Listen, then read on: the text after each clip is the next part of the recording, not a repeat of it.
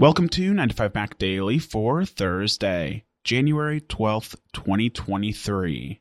I'm your host, Chance Miller. We are sponsored this week by Waterminder. Leading off today, Apple Books has launched a new initiative to expand the number of audiobooks available on its store. Apple is inviting independent writers and large publishers both to opt in to having their written books converted into audio form using AI voice synthesis models. Apple's plans for this feature were first announced towards the end of last year, but the first AI-narrated books are now available to download in the Apple Books store. So when you come across an audiobook that is narrated by an AI synthesis model, you'll see a tag that says narrated by Apple Books. As it stands right now, Apple is targeting specific genres for its AI voice narration feature, and each category of book is accompanied by a particular AI voice. The targeted categories at launch include fiction and romance books, as well as nonfiction and self-development books. Other genres of books like science fiction or thrillers are not currently supported.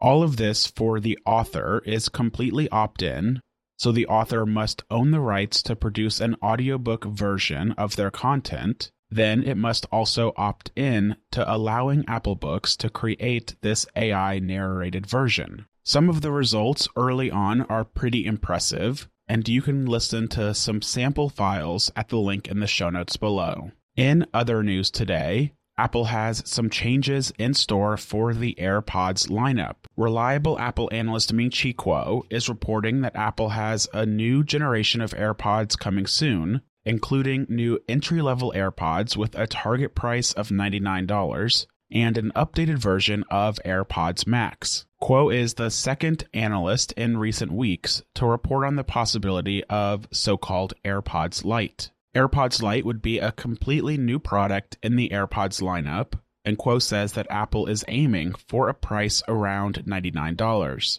Currently, Apple sells AirPods 2 for $129, while AirPods 3 start at $169. In addition to AirPods Lite, Kuo says there's also an updated version of AirPods Max on the way. It's unclear what exactly will be new with this update, but it would represent the first change to AirPods Max since their initial release in December of 2020. Most AirPods Max users are hoping for Apple to focus on upgrading sound quality, perhaps with lossless support, improving the controversial carrying case, and refreshing the design with new colors. Kuo says that Apple is aiming to launch these new AirPods Lite and the updated version of AirPods Max during the second half of 2024, so this means we shouldn't expect any major changes to the AirPods lineup until then, because as we've talked about a few times already, Apple is directing the majority of its attention this year towards its upcoming AR/VR headset. We are sponsored this week by Waterminder. Waterminder is the all-around water tracking application that helps you stay hydrated all day, every day. If one of your New Year's resolutions this year is to drink more water, then Waterminder is a must-have application for tracking your progress every day. You can create healthy habits to track your progress and achieve your goals with a built-in achievements system to help enhance your motivation. Waterminder has applications for the iPhone, the iPad, the Mac, and the Apple Watch, and logging your water entries throughout the day is as simple as a single tap on your Apple Watch. You can download Waterminder today for free from the App Store to help create and maintain healthy habits throughout all of 2023. My thanks to Waterminder for their support of 95 Mac Daily.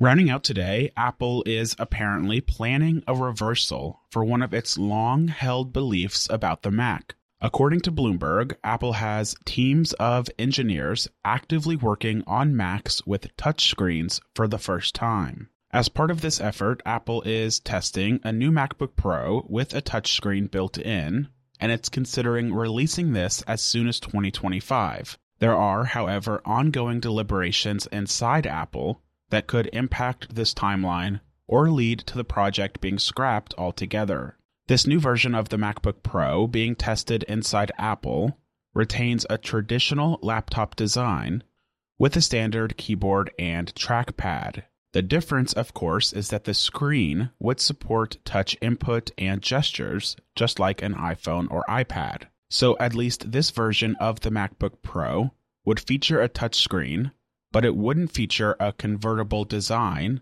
that could be folded back into a tablet like we've seen companies like Microsoft and Lenovo do. But if Apple decides to move forward with its work on touchscreen Macs, Bloomberg says it could eventually expand the touchscreens to other models in the Mac lineup beyond just the MacBook Pro. In addition to touchscreen support, this new MacBook Pro being tested also includes an OLED display, which is an upgrade compared to the current LCD technology used on the Mac.